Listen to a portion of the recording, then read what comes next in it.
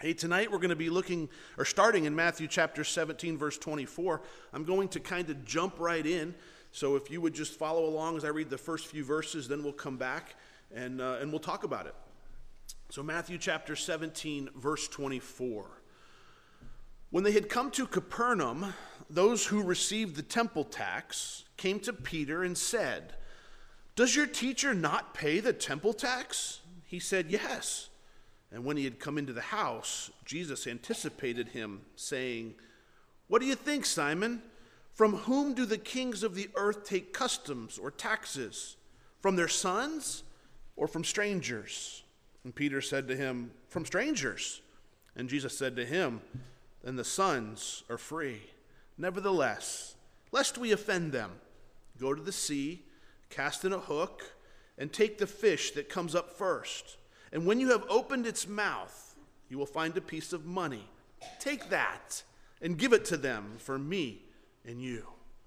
Shortly after, Jesus and the disciples had come to Capernaum, which was Peter's hometown, and even possibly, maybe just as they entered the city there, it's not a very big place, those men, those people who collected the temple tax, they singled out Peter, and they wanted the money. Why did they go to Peter? Well, perhaps it was because Capernaum was his hometown, or perhaps it was because he was known as the leader of the disciples, number one guy up underneath of Jesus. Perhaps that could be it. And they were collecting this tax from him, this temple tax. The temple tax was a Roman government-approved tax that was charged to help maintain the temple in Jerusalem. Notice they sent people all the way from Jerusalem to Capernaum. That's about an hour's drive in today's world. For them, it was probably a 2 to 3 day walk, about 60 miles or so, give or take a few. They sent them all the way there to collect it. This temple tax was usually collected at the time of Passover. And although they were supposed to come to Jerusalem for Passover, a lot of people couldn't make it for whatever reasons. So they wanted to make sure you didn't miss the opportunity to pay your tax. So they sent people out to collect it from you. We'll go to you instead of you coming to us. That way, if you come to us, maybe you'll pay twice. If not, we're going to at least get our share of it, is what it was. This was always collected around the time of Passover, so about a month before, they would send these guys out to collect this tax. It was likely these men from the temple that were sent out in this area of Capernaum. Now, when the tabernacle, going back to old Israel, when they were in the desert, in the wilderness wandering, when the tabernacle was built, that's when this temple tax was instituted. God provided for its maintenance by charging every man over the age of 20 1/2 shekel per year. And when the temple in Jerusalem replaced the tabernacle, the assessment continued, although it was temporarily decreased to about 1/3 of a shekel by Nehemiah, because when they came back from the Babylonian captivity, they didn't have very much money, but they still gave to support the temple. This is kind of interesting, I thought, after Jerusalem and the temple were destroyed by Titus Vespasian in 70 AD, he thought it would be a good idea to keep collecting the tax, and he did. Although the Jewish people were without a land, he collected the tax and he gave it to the pagan gods to support their temple. So these tax collectors, they come to Peter and they say, "Does your teacher not pay the temple tax?" Simply by the way this is worded, I suspect there's an underlying motive there. I suspect they've been instructed to challenge Jesus on this issue. I suspect the Jewish leaders said, "Hey, listen, when you get to Capernaum, if you happen to run into Jesus, go find the number one guy, Peter, or even ask him himself." Perhaps they were too afraid to approach Jesus himself because they knew and they'd heard of what he had done and the things that he'd done. Although he'd never done anything bad, he'd only helped people. They approached Peter. And they phrased it in a way where, "Does your teacher not pay the temple tax?" Does your teacher not pay the temple tax? And Peter simply replies, "Yes. Of course we pay the temple tax." Of course, in other words, yeah, of course we pay the temple tax. Now don't blame Peter for this. I know Jesus sort of corrects him afterwards, but after all, Jesus had told him not to tell anybody that he was the Messiah. He was supposed to, don't tell anybody the Mount of Transfiguration. Don't tell anybody I'm the Messiah yet. But Peter says, "Yes, of course we pay the temple tax," and goes inside. And when he had come into the house, it says Jesus anticipated him. So before Peter could say a word, before he could say, "Hey, who were those guys you were talking to out there?" Jesus anticipated what had happened, and he asked him a question. Isn't it amazing how well Jesus knows what's going on? He knows he wasn't outside. He heard what was going on. The Holy Spirit revealed to him what was taking place. He asked Peter a question. He says, "What do you think, Simon? From whom do the kings of the earth take customs or taxes? From their sons or from their strangers?" In other words, this is a rhetorical question. The answer seems to be obvious. Why would a father collect tax money from his own son? It would be taking it from himself in a sense. If he's supporting the son, he taxes his son, he's taxing his own money. That would make no sense whatsoever. Peter rightly answers, he says, from strangers. Jesus says to him, then the sons are free. In that day, the rulers' families, the whole family was exempt from paying taxes. Now, if Jesus had ended the lesson right there, the sons are free, don't have to pay taxes. If he had stopped right there, we as Christians might be able to argue that we don't need to pay taxes. Well, we know that he didn't stop right there. We know that he kept going. He continued on. He's going to teach the disciples and us. Look what he says there in verse 27. Nevertheless, lest we offend them, go to the sea, cast in a hook, take the fish that comes up first. When you've opened its mouth, you'll find a piece of money. Take that and give it to them for me and you. Jesus told Peter the tax was to be paid. Not only was it to be paid in full, but it was to be paid willingly and without argument. Why? So we don't offend them. He'd already established he wasn't required to pay the tax because he's the Messiah. Why should he have to pay a temple tax when he's the Messiah that's come to the nation of Israel? But he instructed Peter to do something that he wasn't required to do just so he wouldn't offend them. Think about the implications here. If the Son of God claimed no exemption for himself in paying taxes to the temple, to the den of thieves run by the wicked false teachers and the leaders of Israel, because that's who was running the temple, how much less can his followers, that's us, claim exemption for ourselves? Of course we should pay taxes. Of course we should pay what we're owed. Of course we should do those things. If he, the Son of Man, was concerned about not offending unbelievers over the issue, shouldn't we be concerned about who we offend? And the reason that we offend them by? How much more should we have that same exact concern? You see, evidently there's some battles that are not worth fighting for, fighting over. Not every cause is worth the cost, so to speak. And not every hill is worth dying on. Sometimes you do it, you give in, you follow what they ask, just so you don't offend them. In other words, we don't always have to be right. Think about that. How far will you go to be right? How many people will you offend? Will you step on? Will you put down? Will you declare how right you are, how wrong they are, and all you've done is offend someone? He was concerned about offending an unbeliever. Think about how we offend people in the church. They're our brothers and sisters in Christ. Think about how we offend our families, our husbands, our wives, our brothers and sisters. Do you see the picture of Jesus here? He's concerned about offending people who don't believe in him. We too should be concerned about who we offend. Miraculously, Jesus provided the tax money in the mouth of the fish. Peter, go on down to the shore there of the Sea of Galilee. And Capernaum sits right on the Sea of Galilee. Go on down there. And when we go there, there's a nice little beach there outside of Capernaum. You can sit there and have a Bible study, and we do that. And you could just throw in a line, and I could just imagine Peter walking down. Now, Peter didn't usually catch fish with a fishing pole. He usually caught them in a net. He went out on a boat. He was a professional fisherman. This wasn't a hobby for him. Go throw in a line, Peter, and when you catch a fish, you pull it up and out comes, and you open its mouth, and there you'll find enough money. You'll find a full shekel, because it was a half shekel each. You'll find a full shekel, part for me and part for you.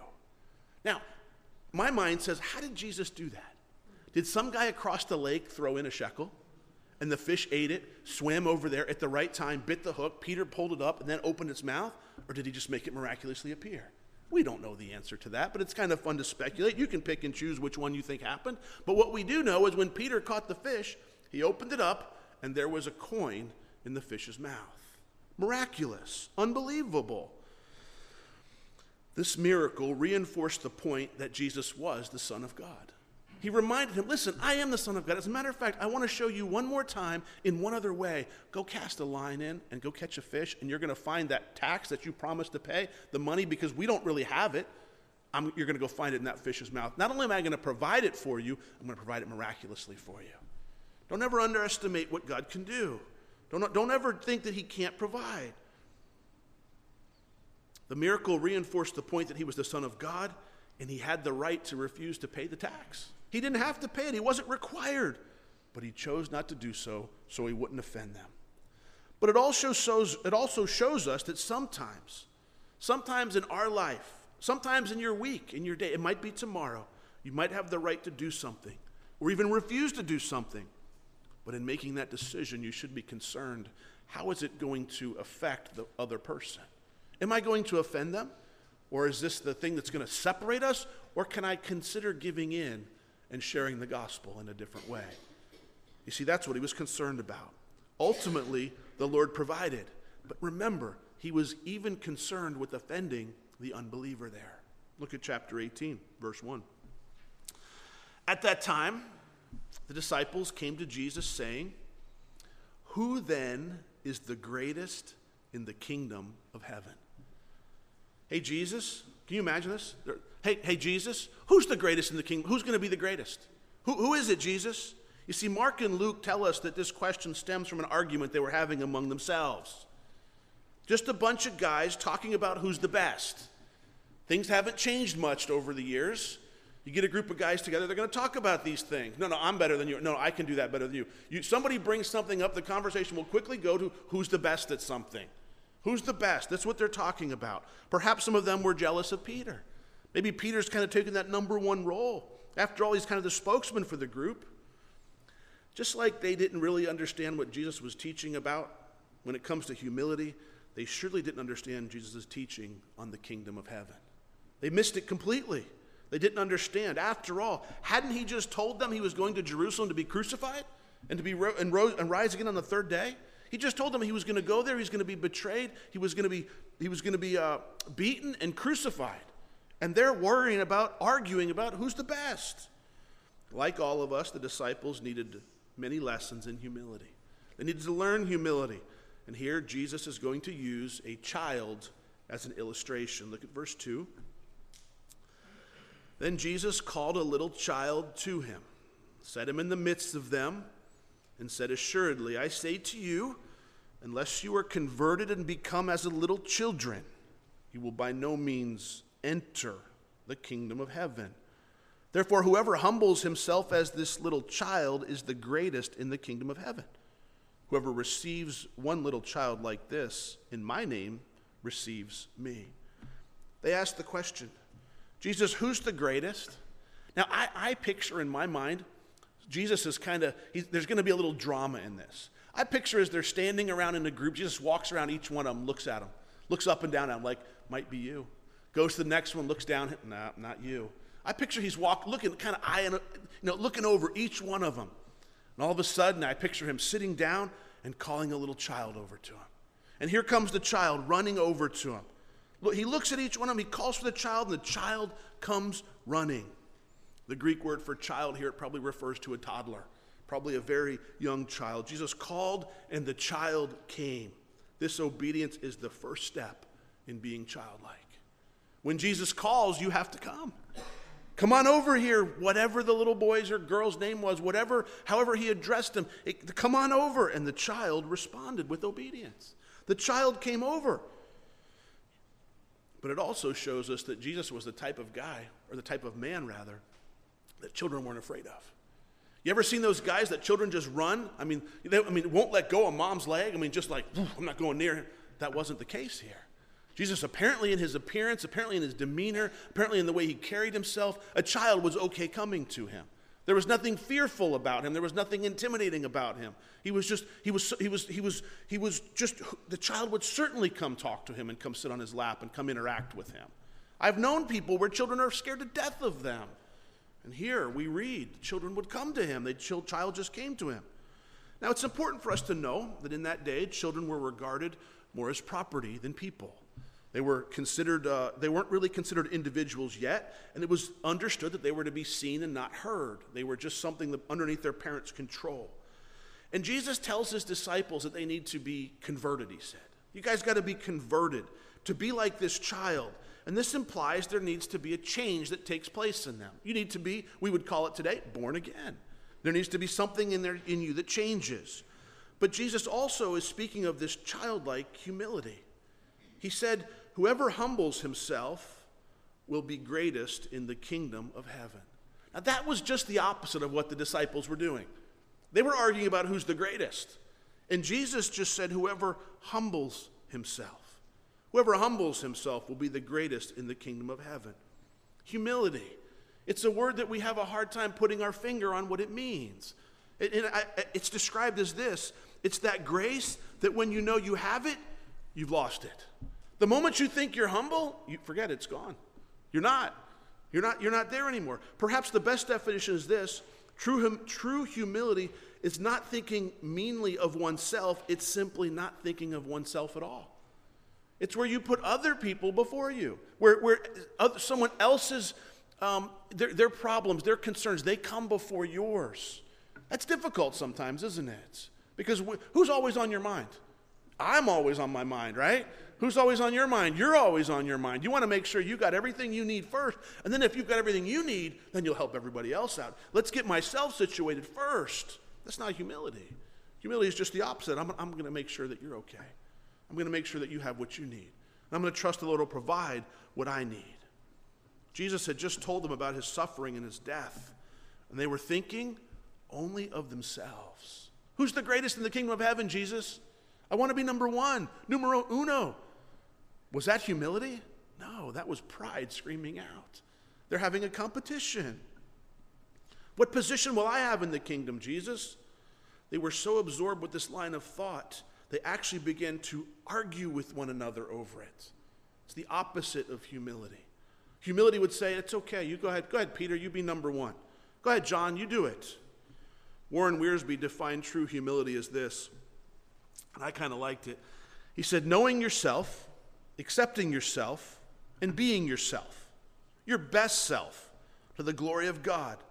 It means avoiding two extremes, thinking less of yourself than you ought to, or thinking more of yourself than you ought to.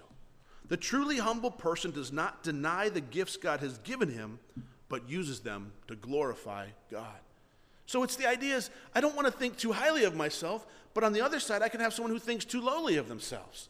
You know, one person can be prideful and arrogant, and yes, that's not humility, but also the person who thinks that they can't do anything, that they're the worst and they're terrible. That's not humility either. I think you find that the balance of humility is there when I'm just simply serving the Lord and doing what God calls me to do. I'm not interested in personal gain. I'm not interested in self. I'm interested in helping others. I'm interested in walking in obedience to the Lord. Charles Spurgeon put it this way. He said, children do not try to be humble. No, there's no child walking around trying to be humble, but they are so. They don't have there's no status rank in children. They don't think, well, you came from a wealthier family than I did. They don't know any of that. They don't even know the difference between a clean house and a dirty house. They just know they're children. They're here to play and they want to have a good time. They know very little. Children do not try to be humble, but they are so, and the same is the case with truly gracious and humble people. But he also said this, the imitation of humility is sickening. You can't fake it, can you? You can fake like I'm humble. You can pretend to be humble, but you know what? Everybody knows that you're faking. When you see someone that's truly humble, you understand they're truly humble. There's no question about it. And when you see someone who's faking it, because he went on to say the imitation of humility is sickening, but the reality is attractive. The reality is attractive. A little child makes no claims of worthiness or greatness. A toddler we're talking about. He or she simply submits to the care of her parents and the others who love them, relying on them for what? All their needs. All that they need, the children rely on their parents. All of it. It's not till they get bigger do they say they want to be part of another family. When they're little toddlers, they love you. Your mom and dad, you're the best. Once they get a little bigger and they see their friends, well, I want a parent like that. Well, go ahead. A little child is simple, they're dependent, they're helpless, they're unpretentious, and they're even unambitious. Children are not sinless. Don't misunderstand me. They're not naturally unselfish. They display their fallen nature from a very, very young age. But they are nevertheless naive and unassuming, trusting of others and without ambition of grandeur or greatness. You ever notice the way a child trusts? We have to teach our kids not to talk to strangers. Why? Because they would talk to anybody. They cannot look at somebody and go, that person might hurt me. That person, they look like they're mean. They have no way of judging that person. We have to tell them, don't talk to strangers, don't take candy from strangers, don't get in the car with anybody. We have to train them to do these things. Naturally, they're not that way. That's what Jesus is pointing to. As Christians, we must not only have the faith and the humility of a little child, but we must also receive God's children and seek to minister to them. In other words, as Christians, we're called to have this kind of humility. That's what he's saying. We need to be careful how we look at people. We need to be careful what we think of people. And we're also called to minister to these children.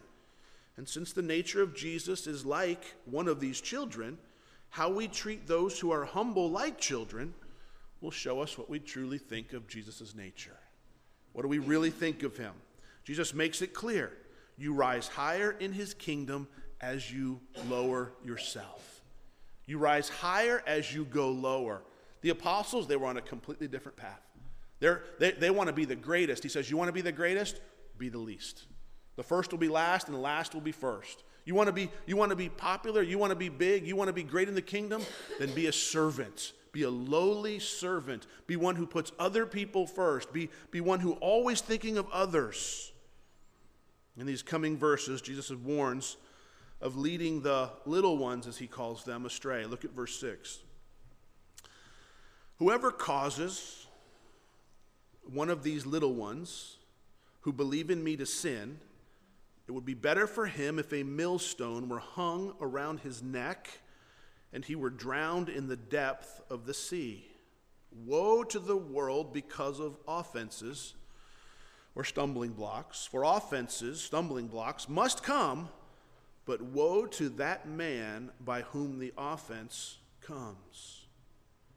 Jesus takes it seriously when someone causes one of his little ones to sin. The term, little ones. Your mind thinks children. Mine does too, naturally. But he's not referring to little children there. He's referring to Christians. He's referring to those people who have humbled themselves like little children just before the Lord. Just like he described. They humbled themselves as children. These are the followers of Christ. We are the little ones if you're a follower of Christ. It's a wicked thing to sin. It's even a greater thing to lead others into sin, but leading one of these little ones, leading one of these followers of Christ, those who have humbled themselves before Christ into sin, he's saying it's far worse. He says it would be better if a millstone were hung around his neck and he was drowned. Don't mess with the Lord's kids. You ever watch Mama Bear when someone messes with one of her kids? Can you imagine the way the Lord feels when someone messes with one of his kids? The millstone refers to a large, round, and heavy stone. It's the stone that the donkey would pull. It was on a big pole, and it would roll around a trough, and then they would put grain in the trough, and it would crush up the grain. It's a big, sometimes it would weigh several hundred pounds. It's a large stone there. It wasn't just a small stone. The Romans would sometimes practice this form of execution. If they were near water, they would tie a heavy stone around a criminal's neck and drop him overboard. To the Jews, this was unthinkable. It was atrocious. But Jesus says, this would be a better death for you than if you're taking my little ones and you're leading them astray. You're taking my believers, my followers. The disciples had just had an argument about who's the greatest. No doubt, everybody got a little heated. Everybody's anger probably arose a little bit. I can imagine them saying why they should be the greatest. This is why Peter should be the greatest. This is why John should be the greatest. I'm sure they went back and forth. And in doing so, they were sinning. They were becoming prideful and boasting, but also because they were inciting each other to envy and to jealousy and to anger. The group of guys standing around, the 12 that Jesus picked to start the church, to change all of history, are having an argument of who's going to be the best. Now, I'm glad they matured past that, aren't you? And they did, don't forget that. But here at this moment, I like to see it. I love the way the Bible shows us the truth of people, and it shows their true heart, because we have a tendency to idolize the people, and then when you read the scriptures, you realize they're just like me. They make mistakes just like me. It's the power of the Holy Spirit. It's the redemption of the blood of Jesus Christ that allowed them to accomplish what they accomplished. There's nothing special in them. They are ordinary people that God did extraordinary things with, and he can do the same thing with people today. It's just one guy who says, I'll give you my life, Lord. And it's amazing how they did it. Now, I think of this verse, millstones and little children. Certainly, I think of it when I hear about people hurting children, a pedophile, a drug dealer, or a cult member. But I think it goes beyond that. What about an educator who tries to attack a child's faith? Woe to the college professor who tries to rattle a student's faith with atheistic propaganda. Woe to the movie producer or the music promoter who wants to corrupt our children. Woe to the TV preacher or the pastor who misquotes scripture for his own personal gain, who deceives the children of God, the little ones, and he leads them into believing things that aren't true. You know, a fallen world will inevitably be a wicked place. But woe to the people in this wicked world who seek to spread its perversion. God's judgment is certain, and it will be severe. And there are people that are trying to deceive us as believers every day. Don't you know that to be true? If you don't think that's true, get on YouTube and start watching what some of the people say about Christianity against those that are against Christianity. Just listen to what they say. Now, I get so mad when I do that sometimes. I want to talk to them. I want to tell them the truth because they twist the truth. They don't make sense, but they're there. They're trying to shatter your faith. I'll never forget when I came up here to plant Calvary Chapel. There's a whole group of people that think Calvary Chapel is the worst place ever. And you can get on the internet and find all kinds of bad things about Calvary Chapel. And I started reading all this bad stuff. And I'm like, man, all these bad things. Maybe I shouldn't plant a Calvary Chapel. Maybe I should make up my own thing or something. You know, all this stuff. And then you realize that is such a small percentage. That is some disgruntled handful of people, because on the backside of that, there is thousands of people that have been blessed by Calvary Chapel. Maybe hundreds of thousands. I don't know. Thousands and thousands and thousands of people. And it came back to this. God just whispers in my heart, what did I call you to do? You called me to plant a Calvary Chapel. Then go do what I called you to do. Quit worrying about what the internet says. Quit worrying about what everybody says that's not true, because you get so upset by it. But woe to those people who are leading the little ones astray. Now, Jesus instructs the disciples on what to do with those things that are in their life, they're already there, that cause them to stumble. He says in verse 8, if your hand or your foot causes you to sin, cut it off and cast it from you. It is better for you to enter into life lame or maimed rather than having 2 hands or 2 feet, to be cast into the everlasting fire. And if your eye causes you to sin, pluck it out and cast it from you. It is better for you to enter into life with 1 eye rather than having 2 eyes, to be cast into hellfire. Some people have thought that the Lord is speaking literally here. I don't believe that's the case. I would encourage no one to cut off their hands or pluck out their eyes. I think it's quite obvious the Lord is speaking figuratively, and here's why. Because no part of our physical body causes you to sin. If you think your hand is causing you to sin and you go home tonight and you cut it off, and I'm not asking you to, you know what that's going to leave you with? 1 more hand. You know what you're going to do with that other hand? The same thing you did with the other hand. And if you pull out your eye, you're going to be a 1-eyed sinner instead of a 2-eyed sinner. Okay? Well, if he's not saying that, Rob, what's he saying? The point is, we must do whatever is necessary. We must do whatever is necessary, no matter how difficult, no matter how painful or expensive, to keep yourself from sinning or from causing others to sin. Nothing is worth keeping if it leads you into sin. We need to be drastic when this needs to be, sin is serious, and we need to take serious measures and steps to keep us from it. If there's any habit or situation or relationship or anything else that causes you to stumble, Jesus is basically saying it should be permanently forsaken. Just like if you were to cut off your hand, it's gone. You can't sew it back on.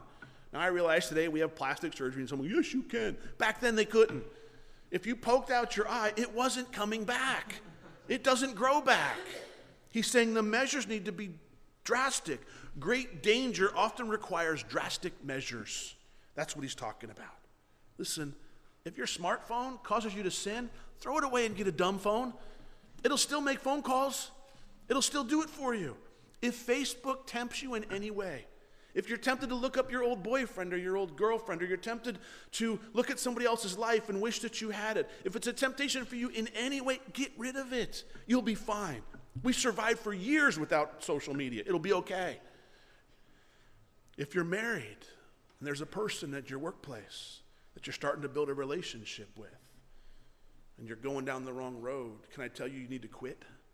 Quit your job, go find another one, take it serious, get away, get a transfer, do something, take drastic measures to protect your marriage. It's something that you need to take serious. If shopping causes you to sin, stay out of the mall. Whatever it is. I mean, we laugh at things like that, but all of those things, the truth is all of us have a temptation. There's something that draws all of us, whether it be acceptance, whether it be, I want to see how many likes my picture got on Facebook. If you're drawn to that, you might need to say goodbye to Facebook. You might need to say goodbye to social media if your life is revolving around it. If the first thing you do when you wake up in the morning is something other than say good morning to the Lord and have a cup of coffee and open up your Bible, if you've got to get in your Facebook account, see how many people liked or didn't like something overnight, there's a problem there. And we live in a culture where we have to live up and keep up with the Joneses sometimes. If that's a problem for you, take whatever steps necessary to keep you from sinning. In other words, what he's saying is take it seriously. Don't just take it lightly, because it's going to draw you away from me. It's going to lead you away from the Lord, and you can't just let it go. It's not going to go. It's not just going to go away. He continues there in verse 10. He says, "Take heed that you do not despise one of these little ones. For I say to you that in heaven their angels always see the face of my Father who is in heaven. For the Son of Man has come to save that which is lost." Remember, little ones does not refer to physical children, but to Christians. It can refer to physical children as well, but it's those who believe in Jesus Christ. To despise someone, do not despise one of these little ones. To despise someone is to look down on him or her as inferior and not worth consideration or care. It is to disdain a person and treat him or her with contempt as being worthless. To despise one of these little ones is to treat one of God's own precious and beloved children, your fellow brothers and sisters in Christ, with disdain and contempt. To treat them poorly. Well, how could we despise other Christians? What does that look like? We despise one another when we flaunt our liberty before the weaker believers, causing them to go against their conscience or to overreact and fall deeper into legalism. When you use your Christian liberty and it causes someone else to stumble, you're despising them. You're saying, I don't care about you. I'm going to do what I want to do because I can do it. If you don't understand it, that's your problem. Christians despise one another when we show partiality. We show favoritism. God loves and cares for his children equally. He doesn't show partiality, yet we do. We despise other Christians when we withhold help from those in need. If someone truly has a need, and we have the ability to meet that need, and we choose not to meet that need, we're despising them. And I'm talking about needs, the basic needs of life. I'm talking about a place to live, food to eat, the basic things that we need. Sometimes we can't help, and that's okay. That's all right. That's not despising someone. I thought about this. I'm like, what would be an example of this? And I shared with you guys on Sunday about Star, who we've been praying for years. She needs our financial help now as a church, so we're helping her. If we were to say to her, we've been praying for you for 4 years, now that you're free from the country that you came from, and now that you're living in a free country, sorry, you're on your own. That would be despising her. She has a need, and we have the ability to meet it, and we're not meeting it. That's a big deal. It's not like she, just has some minor need that popped up. We despise other believers when we take advantage of them for personal gain. If you're using the church to grow your business, to build your bank account, you're despising fellow Christians. The church is for fellowship and for worship. That's what it's for. It's not to build a business, not to grow a bank account. It's not to network and meet people. You know, I've told stories. I've had friends of mine that were in business. They refused to carry business cards in church. For that reason, they never wanted to be a place where they could increase their business. They never wanted to be a place where they just made connections and you know, we go to the same church, therefore you'll do business with me. Certainly that would happen if you can write my phone number down if you want it, and if it works out, great. If not, it's fine. No pressure that way. On the other hand, I know people, and I'm being perfectly honest. I know people. I've said to them, why do you go to that church? Oh, it's good for my business. It's a big church, lots of people there. They know who I am. I know who they are. I can give out my card. They're what helps pay my bills. That's why you go to a church? That's it? Because of your business? Seriously? Unfortunately, that happens in many cases. It's a business decision, not a godly decision. We despise other believers when we make fun of their physical appearance. We laugh at them, even behind their back, even when they don't know it. We can laugh at them, make fun of them. That's despising them. That's what he's saying. Don't do. We shouldn't despise other believers. Why not? Look what it says. Because of, I like this, they're angels. They're angels. Now this is one of those areas that we get the idea of a guardian angel from. But neither this text or any other teaches that the believer has his or her own personal guardian angels. Although people in that day believed it, and there's still people today that believe that they have a guardian angel.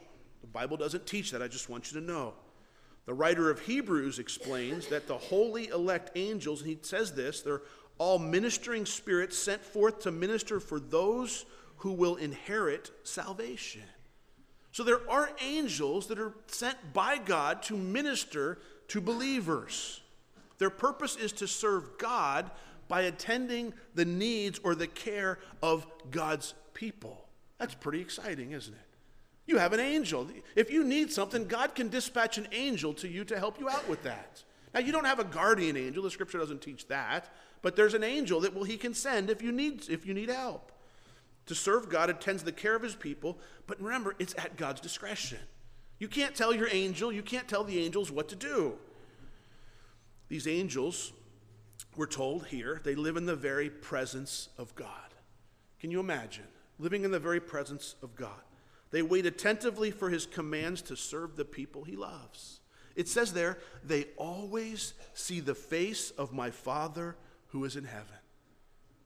Picture that. The holy angels, never taking their eyes off God.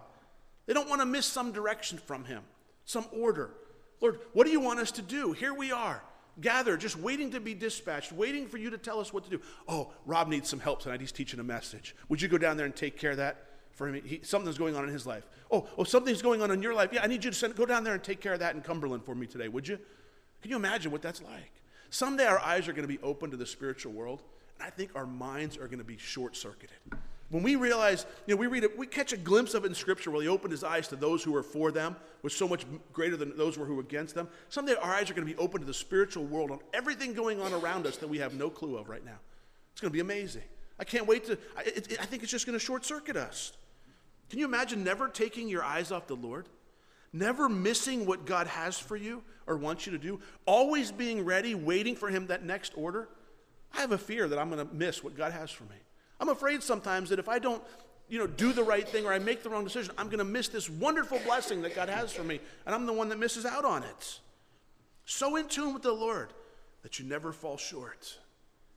Unbelievable. You say, I can't do that. Look what he says next. He says, what do you think if a man has 100 sheep and one of them goes astray? Does he not leave the 99 and go to the mountains to seek the one that is straying? And if he should find it, assuredly I say to you, he rejoices more over that sheep than over the 99 that did not go astray. Even so, it is not the will of your Father who is in heaven that one of these little ones should perish. Do you realize that a businessman would never leave 99 sheep and go look for the one that was lost? He would never make that decision. He'd consider it a cost of doing business. I've still got 99 left. Why would I leave 99 alone, in danger, so I can go find the one that was lost? The wolf could come and eat more of my 99 than the one that I'm missing. It's not a big deal. It's only one sheep. He would never do that unless he really loved the sheep. unless he really cared for that sheep, for all of the sheep, unless all of the sheep meant so much to him that if one strays, he's going after it. Then he would be willing to leave the 99 and go find the one that he missed, that was leaving, that had left that way. Only if he loved them, only if he really loved them would he go after that one lamb. This story demonstrates the value God places on individuals. He'll go after the one. You're the one. I'm the one. Jesus exhorts the disciples and us to reflect the same care with each other. If he values one of us so much, why would we not value each other the same way? Why would we think less of one or another? Remember, Jesus didn't want to offend the unbelieving tax collector. He even cared what he thought. Why wouldn't we have the same care with each other when it comes to dealing with each other? Because we're the sheep, right? He's the shepherd. We're the sheep. When it comes to dealing with each other, and the one sheep is a picture of someone who's gone astray. Perhaps they're off in sin. Perhaps it's the alcoholic who started drinking, or it's a drug addict who started using. Perhaps it's the one that's living a life of sin. Or listen to what Charles Spurgeon, the way he puts it. When it comes to dealing with each other, Charles Spurgeon put it this way: the first temptation is to despise one because it's only one. It's no big deal, it's only one. The next is to despise one because that one is so little. The next and perhaps the most dangerous form of the temptation is to despise one because that one has gone astray. They've gone back into their old life. They've fallen in sin. No big deal. We don't care. That's his problem. Jesus is instructing his disciples to love sinners, to go after them. And again, I can't resist quoting Spurgeon. He says this: "Oh, how we ought to love sinners, since Jesus loved us. And he died for us while we were yet sinners. We must care for drunkards while they still pass around the cup. Swearers, even while we hear them swear. We must not wait till we see some better thing in them, but feel an intense interest for them as what they are, straying and lost." You see, there's got to be a heart that says, as a believer, they're lost. I know the truth. I know the salvation. I know I've got to go after them and bring them the gospel. Certainly we can't force them, but we can share it with them. When the shepherd found the lost sheep, what did he do? He didn't beat it. He was happy. He didn't beat it for running away and doing those things. Yet so often that's what we do as Christians. We beat each other because we did something wrong or something stupid. What did the shepherd do? He wasn't angry or bitter over his hard work or lost time. Do you know I've been looking for you for 3 days? You know I've been worried about you for a month or for a year. I've been praying for you for 4 years. No, he just rejoiced. I found the one that was lost. I found him. I got him. Now the 100 are back together. They're back together. His joy was overflowing. The one he loved, the one he went after, had been found. Do you realize this is the same character that God has towards you? God's love is individual. He loves you individually. He pursues you personally. He wants you. God's love is patient. You know, he waits for you. You say, well, man, he'd have to be patient to be putting up with me. I get it. But he's patient. He's patient. He waits for you. God's love is a seeking love. He is pursuing you. Do you know that? I can guarantee you tonight, as I talked about putting sin out of your life, the Holy Spirit ministered something to every one of you. There's something, he said, this is what you need to take care of tonight. Do you know how I know that? Because he convicts the world of sin. That's what the scripture tells us he does. It's the Lord pursuing you, saying, hey, I've got something better for you. You don't need to do that. You don't need to get angry anymore. You don't need to respond that way. You don't need to be hateful. You don't need to be bitter. You don't need to do those things anymore.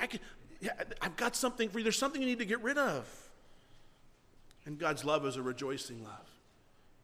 Tells us all of heaven rejoices when one sinner comes to repentance. How about when a believer turns back?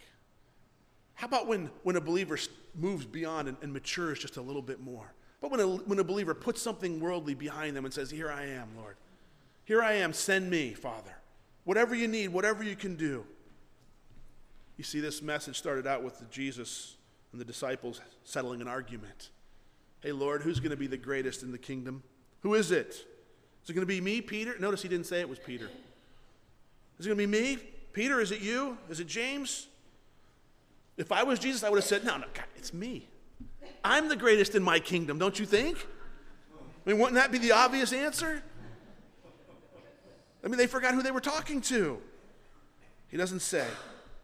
Instead, he teaches them about humility. He grabs a little child and says, you're going to have to be one like thee. You're going to have to be like this to even get in my kingdom. You're going to have the faith of a child to even get there. And if you want to be great in my kingdom, you're going to have to humble yourself. You're going to have to treat other believers the right way. You're going to have this humility as little children before the Lord. May we as Christians not despise one another. May you love those who are lost. May you see their slipping away as an opportunity to share the gospel or to correct them. Next week, he's going to tell us how to deal with conflict between the believers. Churches, if you've been in church long enough, you know you're going to have a problem with someone else in the church. They're going to offend you. They're going to cause you to stumble. They're going to treat you wrongly. Next week, we're going to see the biblical application for what do I do.